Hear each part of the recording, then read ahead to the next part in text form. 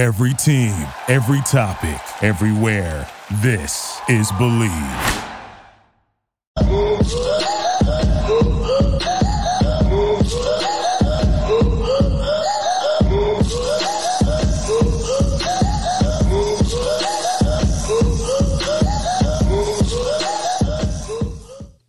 Good evening, Razorback fans. We want to welcome you to the one, the only Hog Podcast. And we are part of Believe and Buzz Radio Networks, where you can hear us on all podcast platforms, as well as Buzz 2 106.7 in Central Arkansas. So please like, rate, and review our podcast. I am your host, Porter Hayes of Sports and Culture Arkansas. Alongside me is Jacob Davis from Arkansas Flat and Saturday Down South. And all live shows are presented to you by Arkansas Brewing Company in Ozark, Arkansas, as well as Bet Online. It's the fastest and easiest way to wager on all your favorite sports, contests, events with first-to-market odds and lines. Bet Online continues to be the top online resource for all your sports information, from live in-game betting, props, and futures. So head on over to Bet Online today or use your mobile device to join and make your first sports deposit bet. Use our promo code BELIEVE50, BLEAV50, to receive your 50% welcome bonus on your first deposit. Bet Online, where the game starts. Another tough loss for Arkansas. It's crazy that can you differentiate which one hurt worse, this one or Liberty? I mean, you're right there with LSU. Last week you just got, you got manhandled by a Liberty team, and then the 17th ranked team in the country, you had the lead, you were hanging with them and fell short 13 to 10. So, Jacob, I guess I seen you were at the game. So, what was your thoughts, your takeaways from the game, as a whole and in the aftermath of it? Yeah, so I really thought the defense played well, to be honest with you. Played a lot of man coverage on defense. We saw McAdoo. I mean, it's crazy that a guy that's played 2 whole games as a defensive back in Quincy McAdoo is being trusted to play man coverage against LSU's wide receivers, and then with alongside McLaughlin. They locked up those guys pretty well and just dared LSU to run and beat them. And Arkansas did a pretty good job of containing Jaden Daniels. I think he only had 21 or 23 yards rushing. Didn't really allow him to beat you. Josh Williams, he reeled off a couple of long runs, and I was just waiting for LSU to just rip off a biggin, and they never did that. Arkansas's defense played well, I thought. Offensively, it's what we all expected. If you don't have KJ Jefferson in there at quarterback, it's hard to get those points and generate any kind of momentum when you don't have KJ back there. And so those are 2 of my big takeaways. I mean, minus the LSU receiver being short of the sticks. I'm sure we'll cover that later. I would have liked to seen Arkansas be in a more be able to have 4 minutes to go with 3 timeouts instead of 1 timeout and 2 minutes left with your third string quarterback in there. I would have liked to have seen that Porter. But yeah, that's really my only takeaways of the game. I think that's probably the best case scenario, honestly. Yeah, I mean, we could have seen. You come into the game, and we put this out last week. I said, and that's the thing. We caught a lot of heat, or I caught a lot of heat. I won't say we because it was my doings, but caught a lot of heat about moral victories. And just because we put something out there doesn't mean it's a moral victory. You're coming off of a loss to Liberty, who just got beat by UConn. I know we can play this game of, well, this team beat this team, team beat this team. But you're coming off a loss to a team like Liberty that just manhandled you. And then you come in and you've got the 7th-ranked team in the country. Everybody's saying they're going to lose the rest of the games the rest of the way of the year. They're going to lose this game. LSU's going to blow them out. So if you really – and I know there's going to be those ones that die hard, thought Arkansas had a chance with this because they know how the LSU-Arkansas rivalry is. But I guarantee 80% of the people gave Arkansas no chance to win this game. And I guarantee you 100% of those are the ones that are in uproar the most about decisions made in this game. You know, when it comes to this, look, we have to remember there is a thing called depth. If you don't have depth, and we've said this before, this is not a sport just like baseball or basketball where you're rotating your quarterback, your pitcher, and your point guard in and out. You have a starting quarterback, and then there's a huge drop-off. Now you're going down to your third-string quarterback. So, I mean, and then execution and stopping Perkins. I mean, all of these things go into execution and effort. Defense played lights out. If you'd asked me that was the score right there, 13, you held LSU to 13 points after you gave up all the points to Liberty. You gave up all these points to Bama. I mean, I would have thought you were crazy. But you got to play a full game, and yes, there is questions that need to be answered. There's things going on that we don't know. There's cryptic messages being thrown out on social media about some post-game comments and then a certain player responding to that. And we'll get into that later. But overall, yes, it's a loss. But it's not saying it's a moral victory if you're saying that, hey, on this same day last week, was you saying that this would be the outcome? No, I wasn't. You know, I mean, so it's not a moral. No, I thought it was going to be a blowout. I mean, honestly, I was questioning the team in the heart because just the way the press conferences were going. And that's the thing. It's like one side showed up, and I know it was cold, but it was cold for both sides of the ball. The defense showed a lot of effort, And right here, before I go back to you, James Carpenter said that was one of the loudest games I've been to. I want to give the utmost props to the fans because you were there. But I'm telling you, coming off that loss, knowing it was LSU, it snowed that overnight, and for the fans to truly sell out that stadium or close to it. It wasn't like it's a sellout and then 40,000 fans showed. I want to tip my hat to every single fan who showed up to that stadium and cheered and was there in one of the coldest games that in recent memory, I guess. Yeah. I sit in the lower bowl season tickets wise, but I had a bunch of family up in the section 500. So I went and saw my brother. His birthday was yesterday, so shout out to Cam. I went up there and the only place that you could really tell that was empty was I think the west side corner of the stadium at the very top, which is usually like pretty speckled, but there was probably one section of that section up there at the top that was empty. I mean, there was a few fans here and there, but the rest of it, I mean, the seats were sold. I mean, people were their butts were in the seats, so I was really impressed by that. The stadium was very loud. There was a couple of times that the decibel meter would meet to like 93, 94. I have a decibel meter on my phone to kind of detect the loudness of the stadium. It got up to about 99, 100 where I was at, but that's probably because, I had fans sitting all around me. Yeah. I don't know where the position is inside the stadium, but I mean, it was loud. There was points that my ears were ringing. I could feel when Arkansas had the interception, I think, and I saw Chris Paul and all them high-fiving each other and hip-checking each other. I could feel the stadium shaking. I mean, that was how loud it was.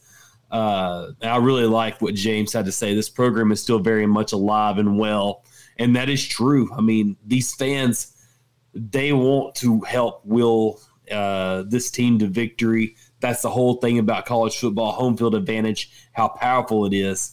And I really think Arkansas has one of the best home field advantages in all of college football, especially in the SEC, because it's just a different atmosphere than anything else in the entire conference.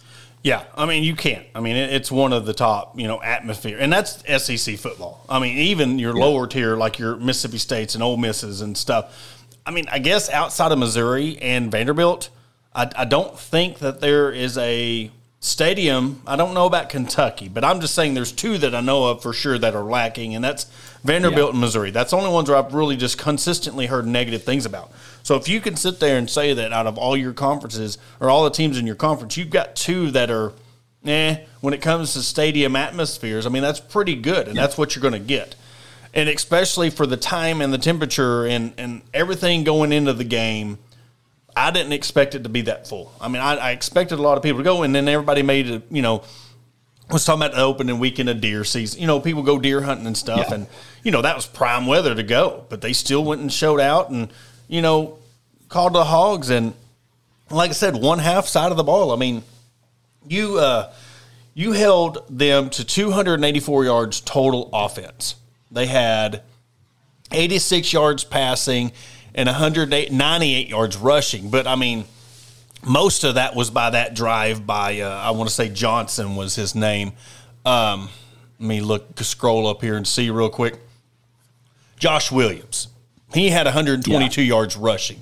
And a lot of that was on that drive that we'll get into here in a moment. But, for the most part, it seems like I don't know what's going on, and I know a lot of it had to do with the blocking, but – we got to get to the point where we're not averaging 2.9 yards a carry.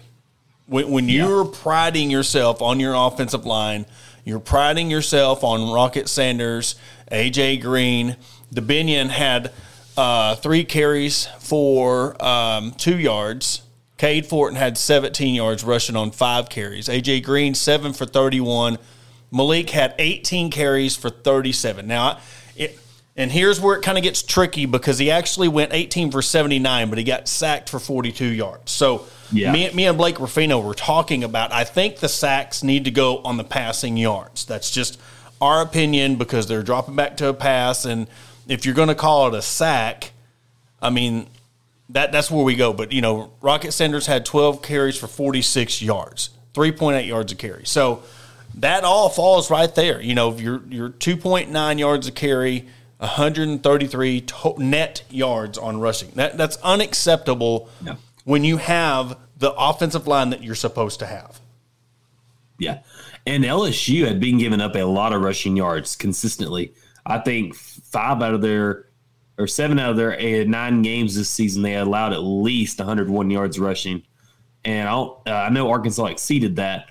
But, I mean, when you have supposed to have such a dominant offensive line and you're not blocking as well as you think you should be, like I don't know, man. It was just a weird showing the past couple of weeks. It's like everybody was bragging on this offensive line, how the offense is playing for the past 3 months, and then all of a sudden they've just gone down. And maybe it's due to injuries, maybe it's due to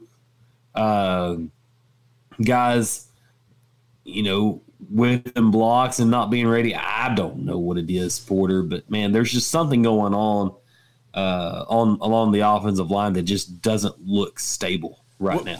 It's a mixture of a lot of things. And I said this in the previous statement. It's depth. When you only got one level of starters, offense and defense, and you're trying to cycle people in, and they're not helping out. I mean, that's huge. And look where we're at. And everybody says, well, why is it happening at this point of the season? If that doesn't show you that it's depth and that these guys are getting wore out and wore down, there's nobody to come in and do a third down stopper. There's nobody to come in and run a series that you can count on when it comes to your backups and to get you some stops because of the way the defense have been given up. Right. Especially in the secondary with so much, you look at Brooks and Fouché that are with LSU, Catalan's hurt, Slusher deal, all this stuff. It seems like, every year something happens with, players leaving or getting arrested or they're injured. Look at, Morgan last year, playing on, bum shoulder, Bumper Pool and Drew Sanders showed up. I mean, that's the thing. We were missing them so much. And I'm telling you what, if they wouldn't have showed up, Drew Sanders had 12 total tackles and Bumper Pool had 10 tackles.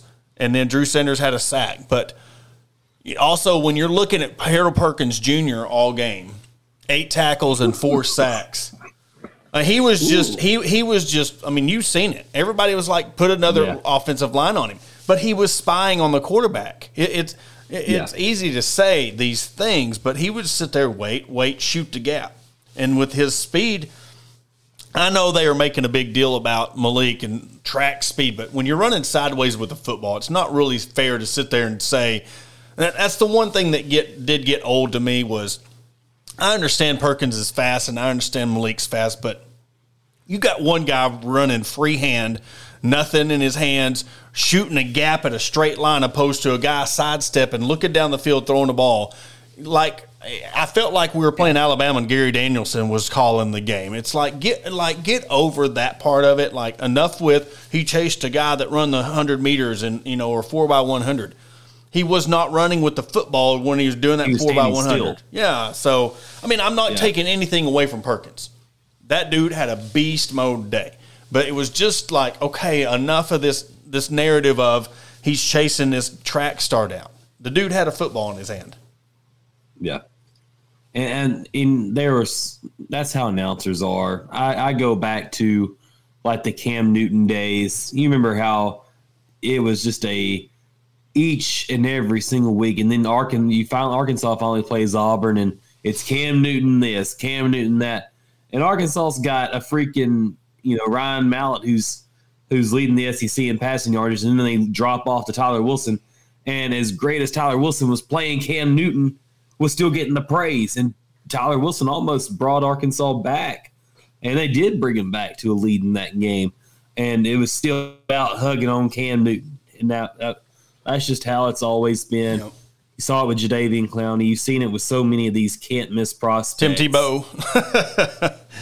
I mean, Tim Tebow. And then, when Alabama started their dynasty, I mean, like I said, that's where Vern and – Gary, I'm like, that's like, I think that they're just going to have, and I asked when we had the guy from Jermaine on from Alabama, what's Gary and them going to do next year when they're not going to get to call the SEC no more? They're going to sit there and lost, and but right here it says the last two games and most Arkansas football thing ever. I mean, that's kind of true. You let the lesser team manhandle you, and then you play really good against LSU, But I really do want to get into, and this is where we differentiate on our opinions on it. And I want to get your take on it first of, at that point in the game, I want your take on why you thought that the field goals was the better option. And I'll give my take on why I thought that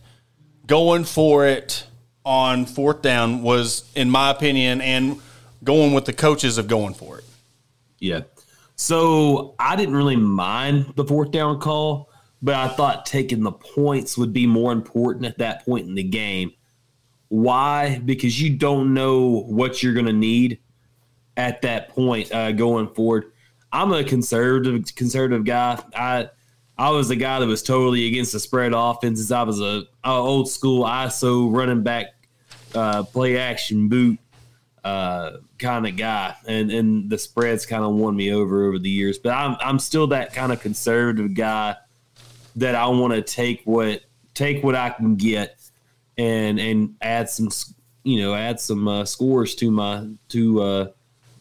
to the game. And I just think that taking the field goal right there was the safest thing. Maybe it keeps you in a tie ball game, and then hopefully at later on in the game you have the chance to either tie or know what you're going to need to win the ball game. And I think that was my whole take. I wasn't infuriated by not taking the field goal because I understood on the other side of things. I'll let you elaborate on your reasoning for taking it on the fourth down. Well, there was a lot of, and my biggest point of the whole, everybody was in an uproar, was right here, that score. Everybody's looking at that score, and it's easy to look at that score and be like, well, if they would have kicked the points, there'd have been a tie game. All right, true number one. All right, so let's go with that theory right there. So it's 13-13, you get the points. Are you trusting the defense in overtime to go into a shootout with LSU? In overtime. We're not talking about the first quarter, second quarter. You've seen what happened in the third quarter. and on.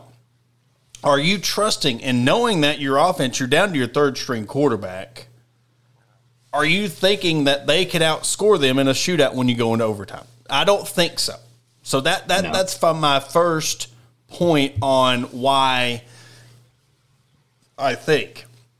And here's the reason why. And Devin brings up a point. It was just the first quarter. Take the points off the turnover. Keep the momentum. We've been awful at 4th and goal the entire season.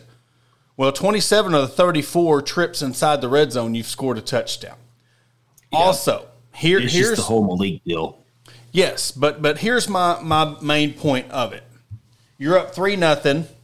Your offense has held them to, scoreless for 28 minutes. You're going into the half with 52 combined passing yards. You're at the 3-yard line. Why not take the chance? I mean, it's risk worth reward. You get the you get the drive, or you get the 4th down and goal. It's 10-0. Or say it does fail. You do fail. You're trusting your defense that and you have faith in them to hold them to go 97 yards down the field, or either kick a field goal and tie it up or score a touchdown. You've held them scoreless for 28 minutes. I just think, knowing 10-0, you get the ball back. 3-3, you get the ball back. So it's just, and even if they scored a touchdown, 6-3 or what have you. But that's why in that moment, if in that point of time, if you thought that you're going to need more than 10 points, I mean, you could sit there and say you need more than 14 points to win this game. So you get the touchdowns when you feel like we can get a touchdown.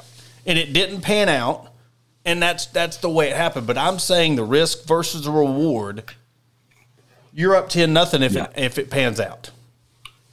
Yeah, and that was the same kind of deal that Sam Pittman was talking about, that at that point it felt like the reward was greater than the risk. Now, I don't mind Sam going for it. I like the calls because, here we were under Bielema wishing that he would have done certain things right or differently, or during the Houston Nut days, you wish you would have seen him take more chances, But, you can't play conservative ball when you have your second and third string guy in there. You got to take it. I mean, you were 10 yards away from the end zone. I mean, I do get the point of going for it on 4th down and trying to convert. But you also want to try to get the points too. So I don't think either side is wrong. Yeah, and I'm not saying that they're wrong. But I think we could both be right. I mean, either way. Yeah. I mean, Arkansas could have scored, on 4th down, touchdown, or they could have scored the field goal. Well, but you don't know at that point in the ball game in the first quarter what the end game is going to be, what you're going to be facing in the fourth quarter. You don't know.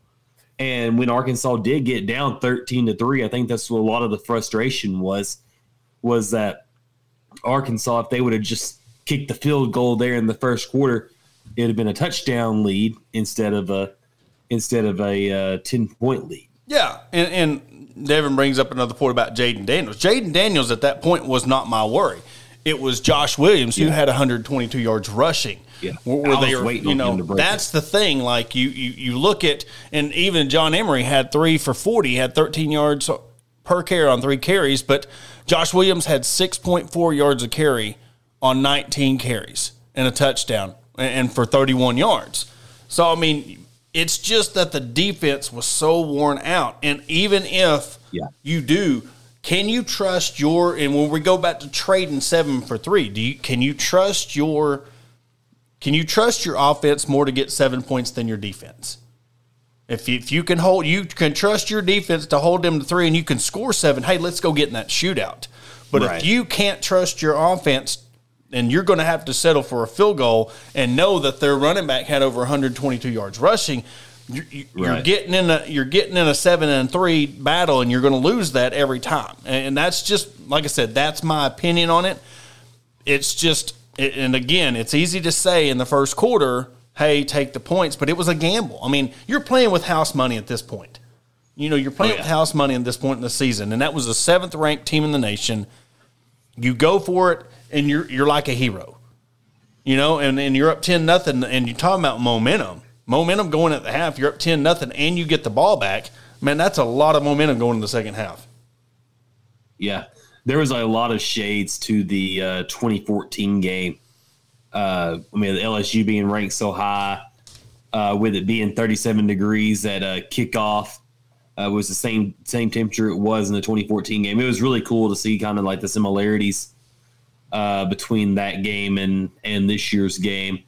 I really was impressed by the defensive line, and I know we may get into it after the break, but I really want to give a shout out to guys like Chris Paul, who he was just on fire coming off the daggum line, or coming out of the linebacker position. I mean, he was everywhere yesterday. McAdoo, there is promise on this defense moving forward. If you can hold these guys together, like these young guys, you're wanting McLaughlin to come back. You want McAdoo to continue to develop as a cornerback. Paul, with him returning at linebacker, there's a lot of good pieces there. If they can continue to stack the depth and get the same kind of caliber players, guys that are going to maximize their potential, like Arkansas's got some good things going. And I think a lot of the things we took for granted last year was the experience that we've had. And I think that's why, going from year 2 to year 3, we had such high expectations, is because we were adding these guys that were big-time transfers, but we were hoping for the same result. Well, and in your non-conference games was a little bit tougher than what you thought. Transfers. Yeah. What was that? I said your non-conference games ended up being a little bit tougher than what you thought. I mean, yes. Liberty. Cincinnati was one that was, going to be, it was tougher. BYU. I mean, you come out and you ended up taking care of business in the BYU game, but that was a tougher game. It was a tough game. Then you look at the Texas A&M game. We're looking at a team that field goal goes through the upright. I mean, we're talking about momentum. We don't know. We can play that what if game all want when we talk about momentum, but no, this is by far the best. You want to talk about, and this is not just by stats alone, just how they were flying to the ball. Hudson Clark had another stellar game. I mean, McAdoo, you were talking about, everybody is just on him, and it is warranted. That dude, you talk about making the most of your opportunity, and he's come in and not only filled in a spot, he's earned a starting spot. He's earned that spot. Yeah. And the way he's played, 6 tackles. I mean, and then pass breakups. 2 pass breakups. That's right.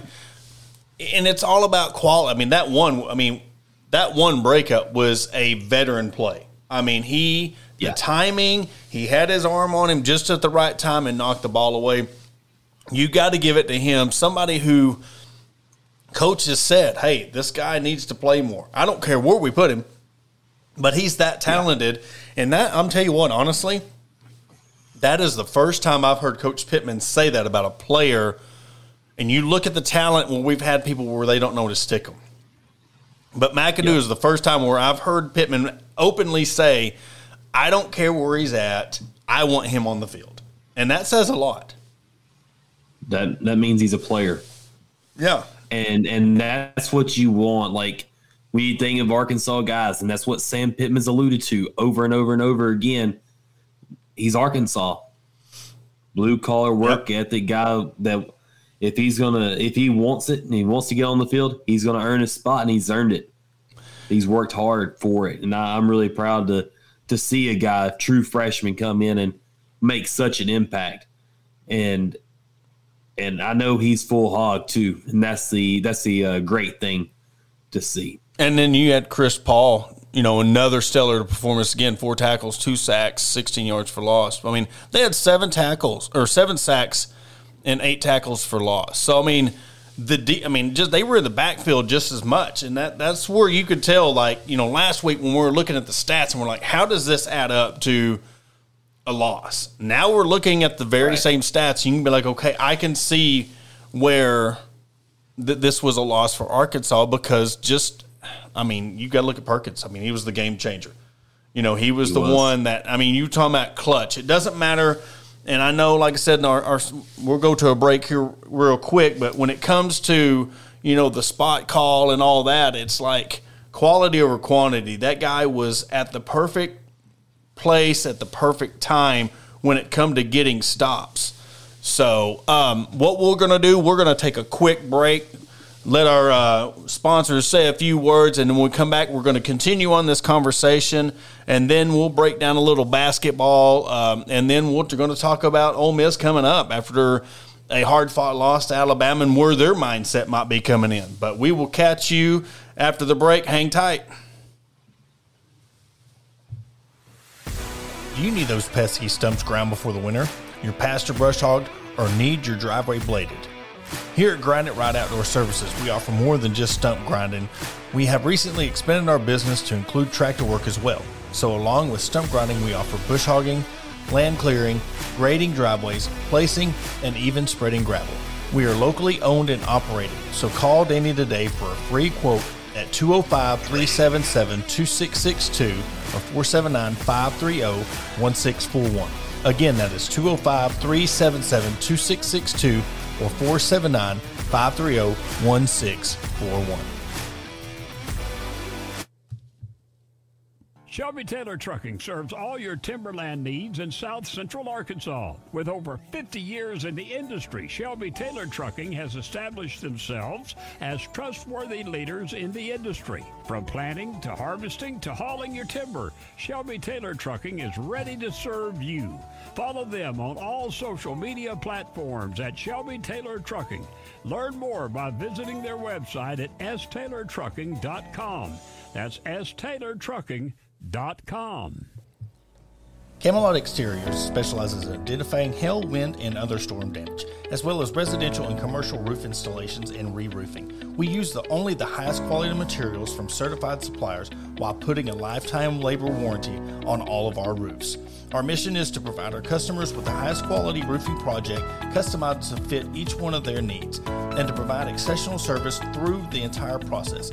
Camelot Exteriors is based in Norman, Oklahoma, but we proudly currently serve 9 other states as a premier nationwide roofing company. So call us today at 833-799-7663 for your free estimate.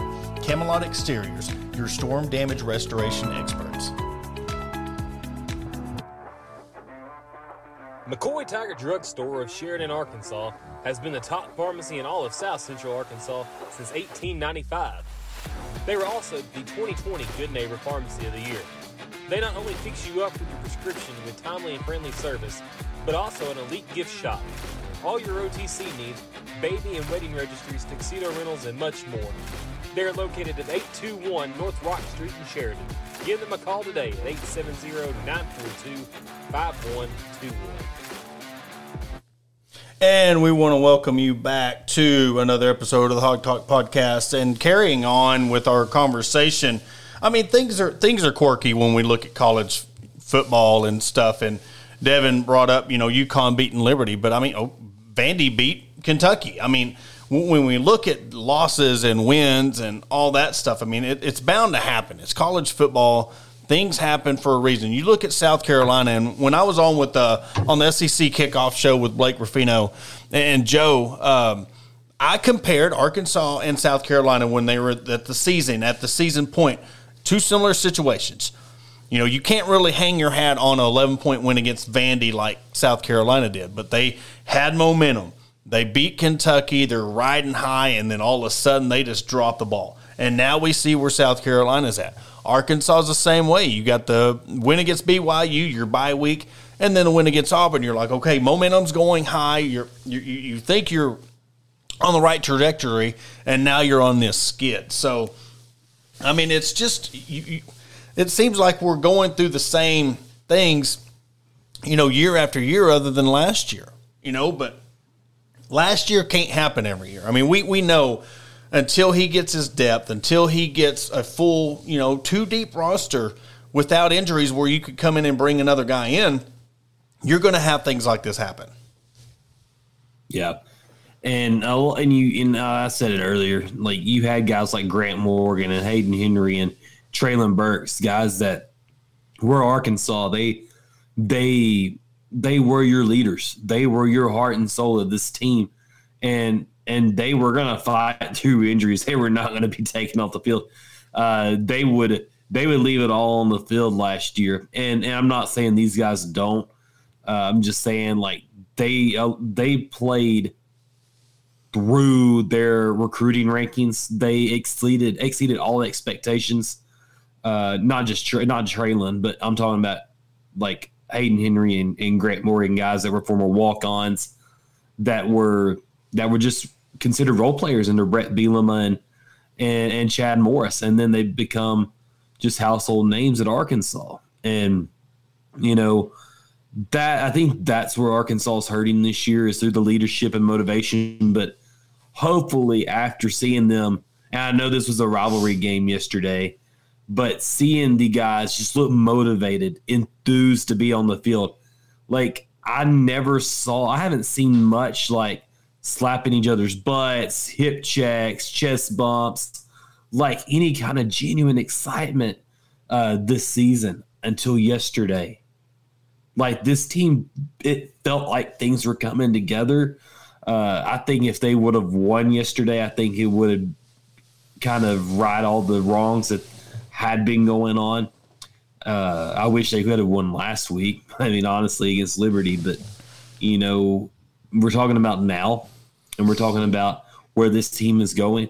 And I feel a lot better about Arkansas getting at least a sixth win. I don't know. I don't want to see what a pissed-off Lane Kiffin Ole Miss team will look like this coming week. I mean, I saw his press conference. He was ticked off. Like, I love Lane Kiffin. He was my choice if Arkansas was ever going to get a coach, and a lot of people know that about me. They know I'm a huge Lane Kiffin advocate. But, man, I hope we kick their butts on next Saturday. I'm chasing rabbits again. But yeah, this is what the team was missing, was guys like Grant Morgan and the enthusiasm and then the love for the game and all that. And I saw that yesterday, and that was real promising. And because I think these guys are seeing – I think these guys are seeing, they know the LSU games. I mean, it's coming down to it. I think some of these people are starting to realize, hey, we've only got a couple more games left. And I know it's sad to say that we're waiting this late in the season to show some fight and some fire, but I mean, sometimes it's the way it plays out. Jonathan Parker brings up a good point. Without the super seniors, I don't think we have the same, and it's playing out. And we're forgetting the whole thing. You think you're getting your star safety back. You think you're getting your star player back, Catalan. And first game, I mean, right out the gate, boom, collarbone. I mean, what kind of blow does that? Here we go again, and we're talking about this snowball effect. What kind of effect did that have on the team? But there's a lot of, like I said, there's a lot of things going on, and we've seen things that are carrying over to social media, and there's post-game press conference comments and players commenting on that and things that are cryptic.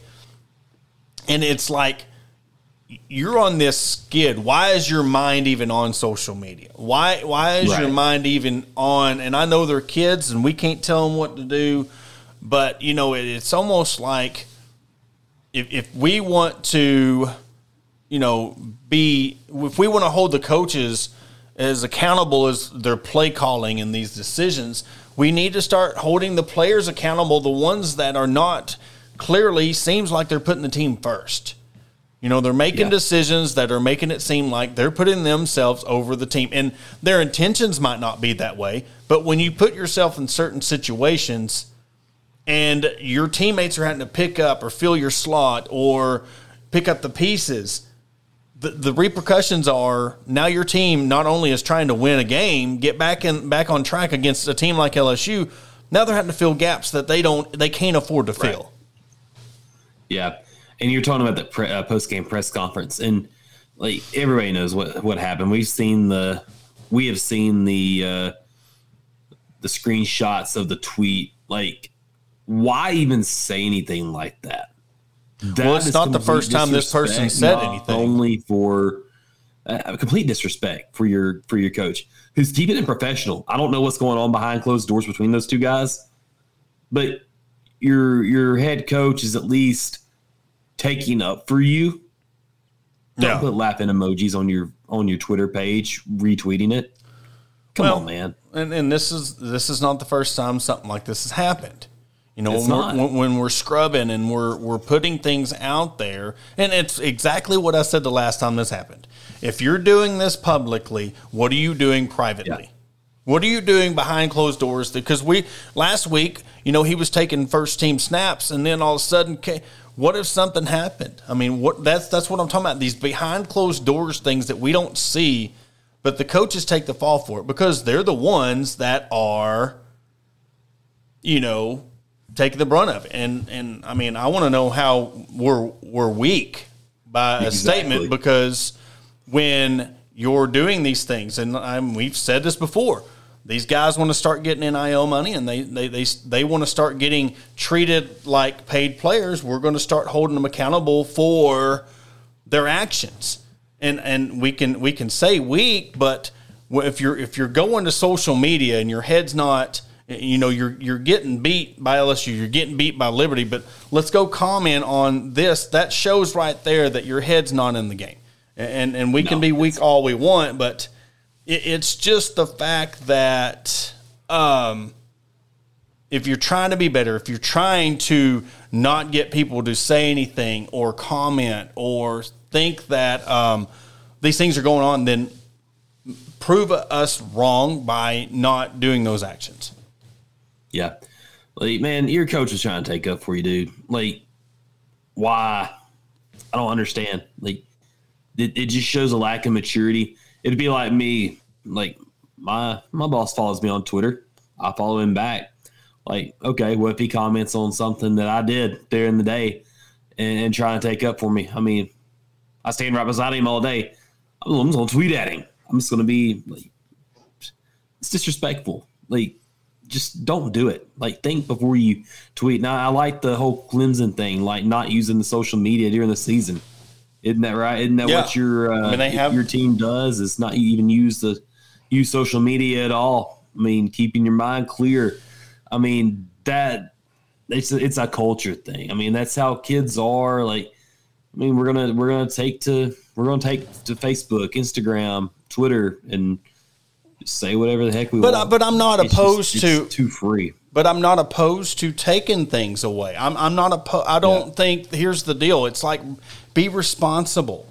You know, it shouldn't be. You shouldn't have it taken away. If you're responsible with it, we have the right, freedom of speech. Go say what you want to say, but we got to realize we don't see any other players doing this either.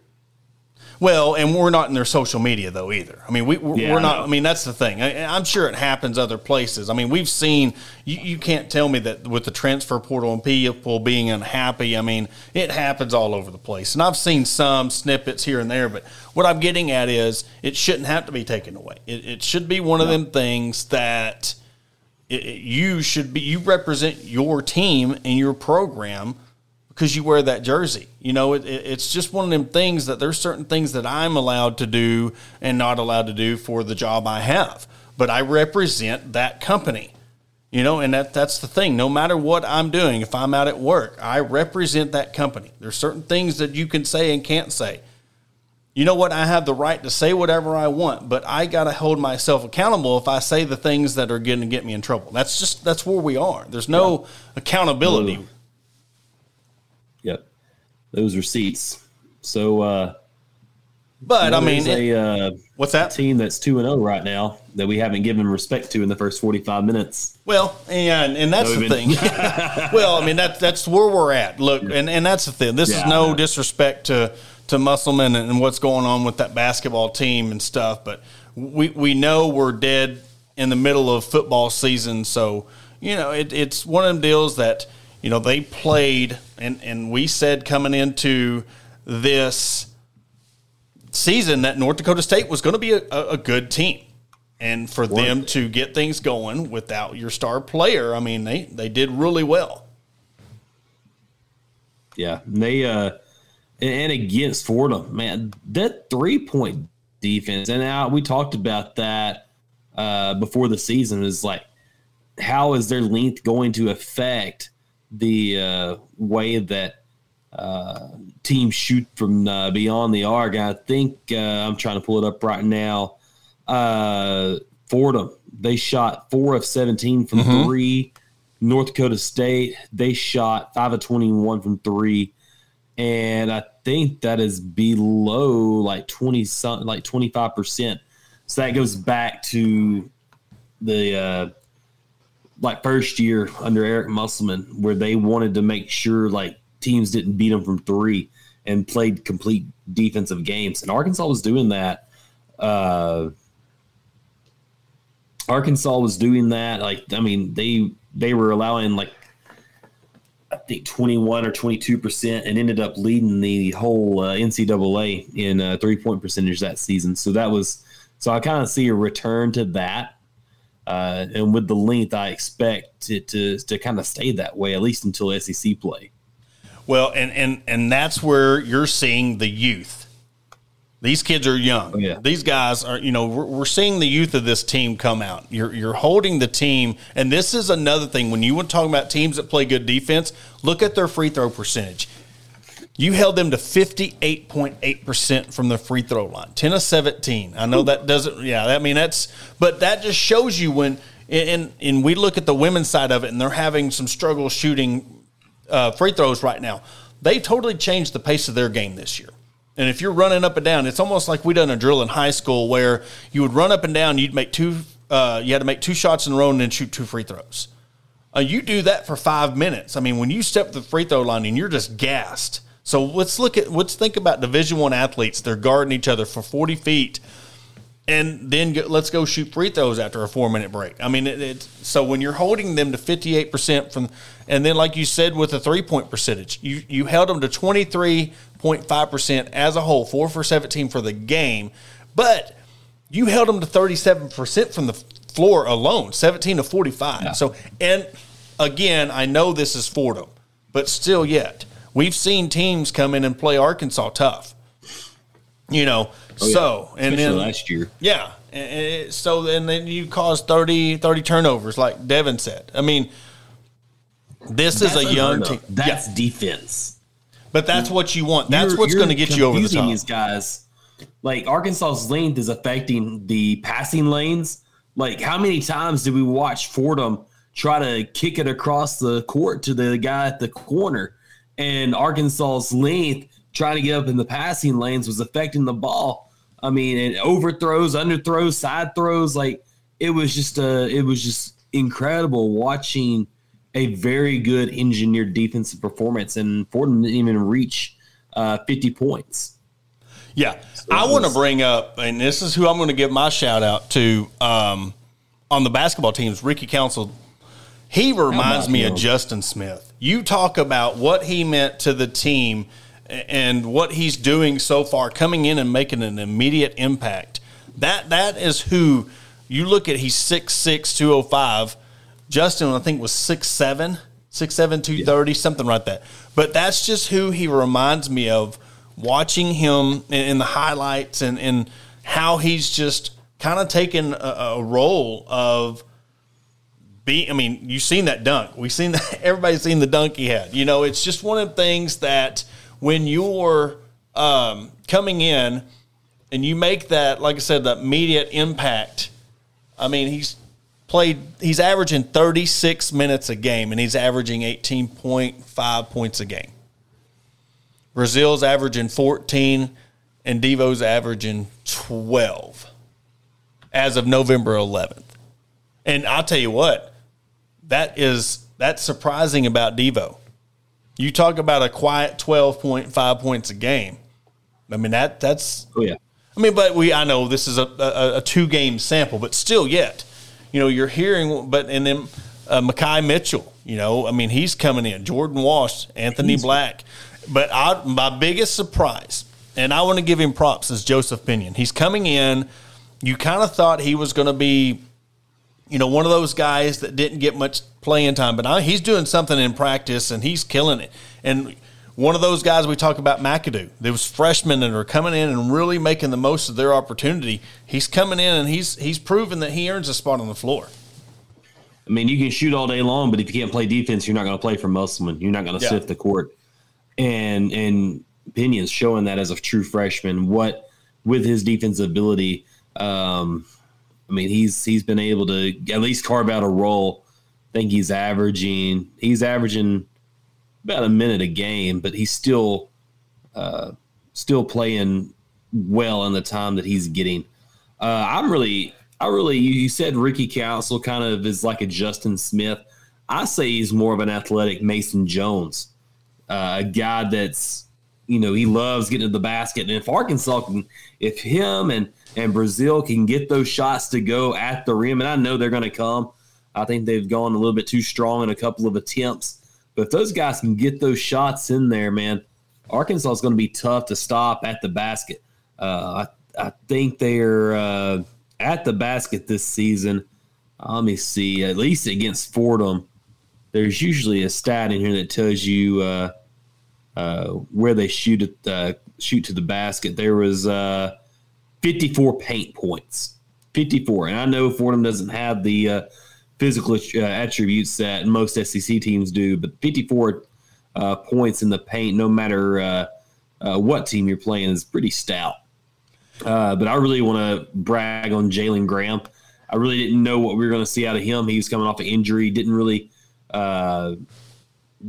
do much the past couple of weeks, but came in against Fordham, 10 points, looked really good in the second half. I think he's going to carve out a role. And Mekhi Mitchell, that guy, Arkansas hasn't had a back-to-the-basket scorer under Musselman. That guy is physical, and he's a man. I really enjoyed watching him. And that's what Arkansas needed, is more guys that are going to be physical down low, and that's what they have with Mitchell, Graham, and Brazil. Yeah, and up next for Arkansas, you got South Dakota State, and they come off a 68-66 win over Boise State. Matt Dentlinger had 19 points and 2 rebounds.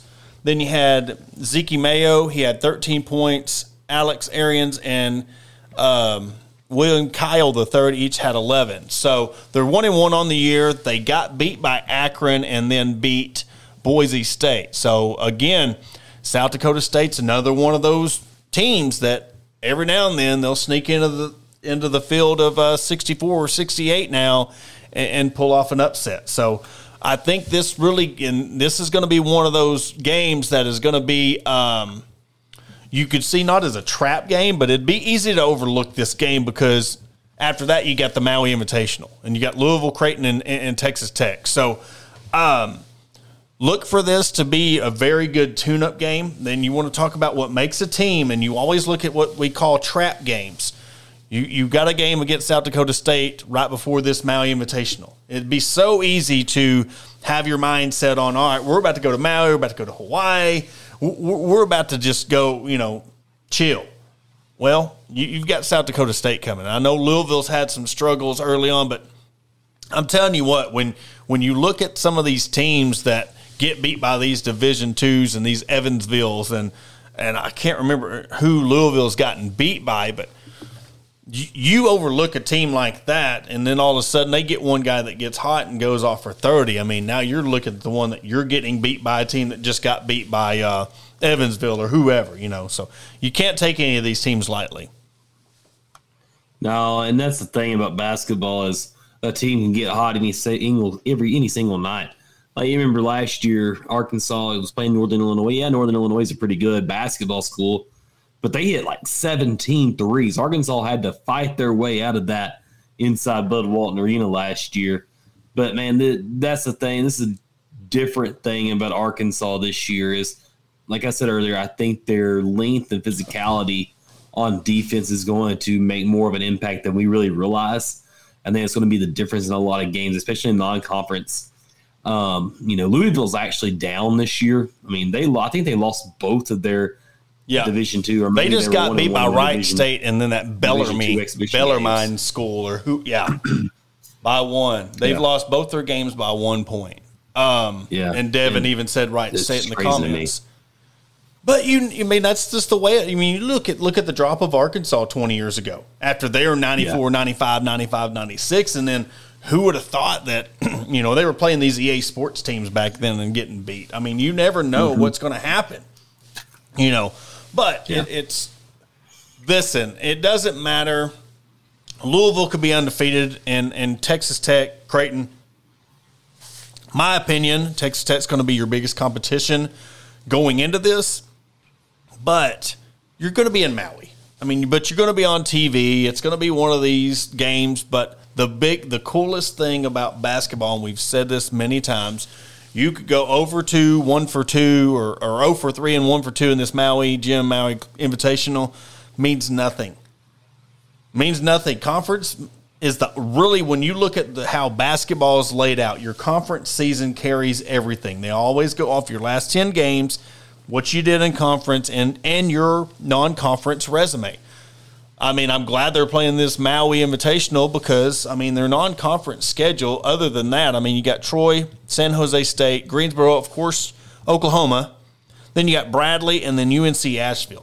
So this Maui Invitational is going to be the anchor to their non-conference. Other than OU, I guess you could throw North Dakota State. OU was going to be improved. Yeah. And Porter Moser, that guy was, I don't know what's going on. He was a heck of a coach at Little Rock and Loyola Chicago, but something's happened since he's been at Oklahoma, and things just haven't been going his way. They lost to freaking Sam Houston State on opening night last week. So that was weird. So, really, honestly, you're hoping you have a good Maui Invitational appearance, like you said, because you're not going to have any key wins after during non-conference play. Well, Devin brings up the Baylor game, and that's in between. He brings up the Baylor game. That's in between, conference games. So, that's kind of, I understand your point on the non-conference, but when I mean non-conference, I'm talking about the games before you get into conference play, because, but I think this is going to be, and what crazier way to start off your SEC slate at LSU. You want to talk about a way to really get this team. You've got LSU, Missouri, and then at Auburn. And Auburn's going to be wanting retribution for what happened last year. At Auburn, you got to start first your 3 games at LSU. You get Missouri at home, and then at Auburn. Woo-hoo. I'm telling you, that's going to be a brutal start. Don't sleep on Missouri either. You talk about sandwiched in between LSU and Auburn. So that's going to be one of them deals that you can't overlook that. And hopefully, we don't even know what the status of Nick Smith is. We don't know. Hopefully, he'll be back by conference. I haven't heard a thing about. And I know Ty Richardson on the Morning Rush at ESPN Arkansas was saying that worries him. It does. I got to give him props for, that's where I was hearing it from. But when they don't disclose anything about a status, that really gets you thinking, how bad is this? And I don't want to speculate or anything like that, but he put out a tweet. I think he said, I was about to bring that up. Go ahead. I didn't see it. You did. Yeah. It was they gonna film me or gonna film me. GONE, fill me. Yeah. So hopefully that means his return's soon. Coming back soon. But yeah, imminent. We're gonna. That's the thing. What's cool about this is while we're deep diving into football, they're playing their non-conference schedule, and then when football wraps up, it's going to be time for you start. So let's say bowl season, depending on the bowl, it's going to be right there close to the LSU game, depending on what bowl game they get. So it's going to be buttoned up next to each other. But we know that once they get into SEC play, we're going to start really ramping up the basketball coverage, of course. We're going to have the women's stuff on the different days. So, having 2 games a week, we're going to have plenty to talk about when it comes to this basketball team. Oh, yeah. Basketball is my favorite sport. I talk a lot about football, but, man, basketball is my first love. And being able to see – and I know we got a couple more minutes. I can just sit here and talk about it. But I didn't really start becoming a huge basketball fan, especially Arkansas, until about 2006. And Ronnie Brewer was my idol. I used to try to shoot like him. He used to have a little bow from when he had some kind of arm, broke his arm riding a bike or something back when he was a kid. And so his shot was just a little bit different. And I tried to imitate Ronnie the best I could. But, yeah, like basketball, man, I love talking about it. I wish we could talk about it all year round just because that's how much I love it.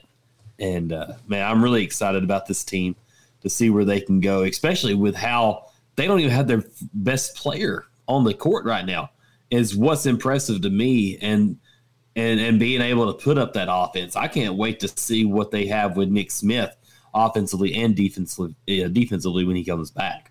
Yeah, you talking about having him and Black right there at the top. I mean, it's when you have those guys, and we're talking about holding people to these free throws and 3-point percentages, it's easy to look at your length, and I know closeout speed and getting in, depth where you're not even allowing the guys to get a high percentage shot, but when you're having to guard the length on defense and you're going into that transition offense, I mean, just how tired you're going to be. I mean, that right there in itself does just as much of what you do on offense as it does on the closeout speed. Yeah. And if you've forgotten Nick Smith, and while we were talking about length, he's 6'5", but has like a 7-foot wingspan. Yeah. That's just freaking crazy to me. I mean, he's all it's advertised. I mean, that's the one thing that makes, everybody's had so much hype for this team. And from what we've seen so far, I mean, you're not, and that's the thing, like, you're not going to be able to expect all these guys to come in and, score 20 points a game. We're going to have those role player guys. So it's good to see that we see who the guys are standing out, but it's not like, say Walsh only gets 6-7 points. I mean, if they're doing their job on defense, they're filling their role. That's what Coach Musselman's all about. And he gets this thing rolling around January. So we're looking at, the Missouri-Auburn. Auburn's January 7th. That's when he usually gets things cracking about, 3-4 games into the SEC season. So we'll see what's turning out with this team. Absolutely. Yeah, I'm really excited to see what they do, how the Auburn atmosphere is going to be. I think that's going to be the test. I mean, about LSU, really don't know where they're at right now with their new staff and the new team. It was a completely overhauled roster. But I think Auburn's going to answer a lot of questions when you get down there. Hopefully Auburn comes away unscathed and they can meet as undefeated teams early on in conference play. Yeah, because, I mean, it could be one of them Texas situations, your first true road test. And yeah, I mean, I'm not saying it's going to happen, but, I mean, your first game at Auburn, say you get run by 20. I mean, it's not going to be the end of it. I mean, that's just your first game, but it's going to give you a shot of, hey, this is what you got to look forward to, because you've got to go to Auburn, then Missouri, you get LSU at home, then your game against Baylor. Then you got Kentucky February 7th, at Texas A&M on the February 15th, which is always a tough game for the Razorbacks on the road. Florida, Georgia, at Alabama. Then you get February 28th, at Tennessee, March 4th. You get Kentucky at home. So I'm talking about this schedule sets up that if they get through this and they get a top 2, top 3 overall, like when it comes to the SEC, you talking about battle tested, how this schedule is even out through the whole deal. There's not like a big stretch of 4 games in a row where it's going to be tough. You've got a couple of games sprinkled in, but nevertheless, it's going to be a tough SEC schedule. Yeah, I really like closing with Kentucky at home. Kind of you put the stamp on the season, regular season, by hopefully beating Kentucky. And I know Kentucky's going to be good too, because man, they are the only team in the SEC to me that matches up with Arkansas size for size. But Alabama and Auburn, man, Alabama looks good. Yeah. And what Oaks has done down there, that's another coach that's really done a lot with his team. I mean, that's, there's the SEC has really started to come back up when it gets to the most, a lot more teams are competitive in the league, with the way Texas A&M's been for Arkansas. And then, of course, Kentucky and Alabama and Auburn. But yeah, it's going to be fun. We do have a big week this week when it comes to, of course, Ole Miss. We're going to have our Ole Miss show on Thursday. Wednesday, we're going to have an hour-long show on our weekly women's sports report, we're going to have the head coach of UAPB on to talk about the magnitude of the UAPB Arkansas game. And I do want to talk just a quick second about it. And you know, when you go into a season where Arkansas is playing at UAPB, you think it's just another game against an in-state school. I was very well educated, moved on what this game meant to both sides, what this game meant to Arkansas, what this game meant for the banner-carrying college of this state to go to Pine Bluff and play the women in UAPB.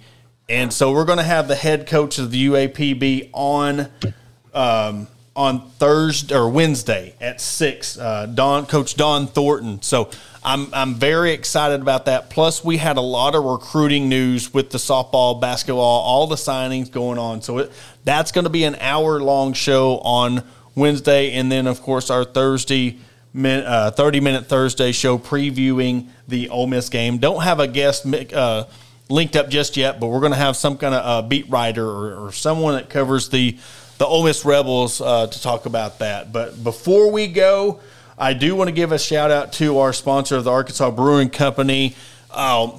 Went down there last week, man. If you don't have a place to go watch the game in the River Valley, go to Ozark, 201 South 1st Street in Ozark, Arkansas. They got daily specials, drinks. Of course, being from Ozark, the Hillbilly Lager is my favorite drink to go to. Karaoke. So if you want a good place to go hang out, great food and great drinks, be sure to visit my hometown of Ozark and go visit the Arkansas Brewing Company. But Jacob, you got anything else before we wrap it up, brother? I'll go Hogs. All right. Well, that will do it again for another episode of the Hog Talk podcast presented by Arkansas Brewing Company and Bet Online. And we will catch you on Wednesday. Telling you, this cursor got me again, brother. Dual screens. TV. How about that? Get ahead of postage rate increases this year with Stamps.com. It's like your own personal post office. Sign up with promo code PROGRAM for a 4-week trial plus free postage and a free digital scale. No long-term commitments or contracts. That's Stamps.com, code PROGRAM.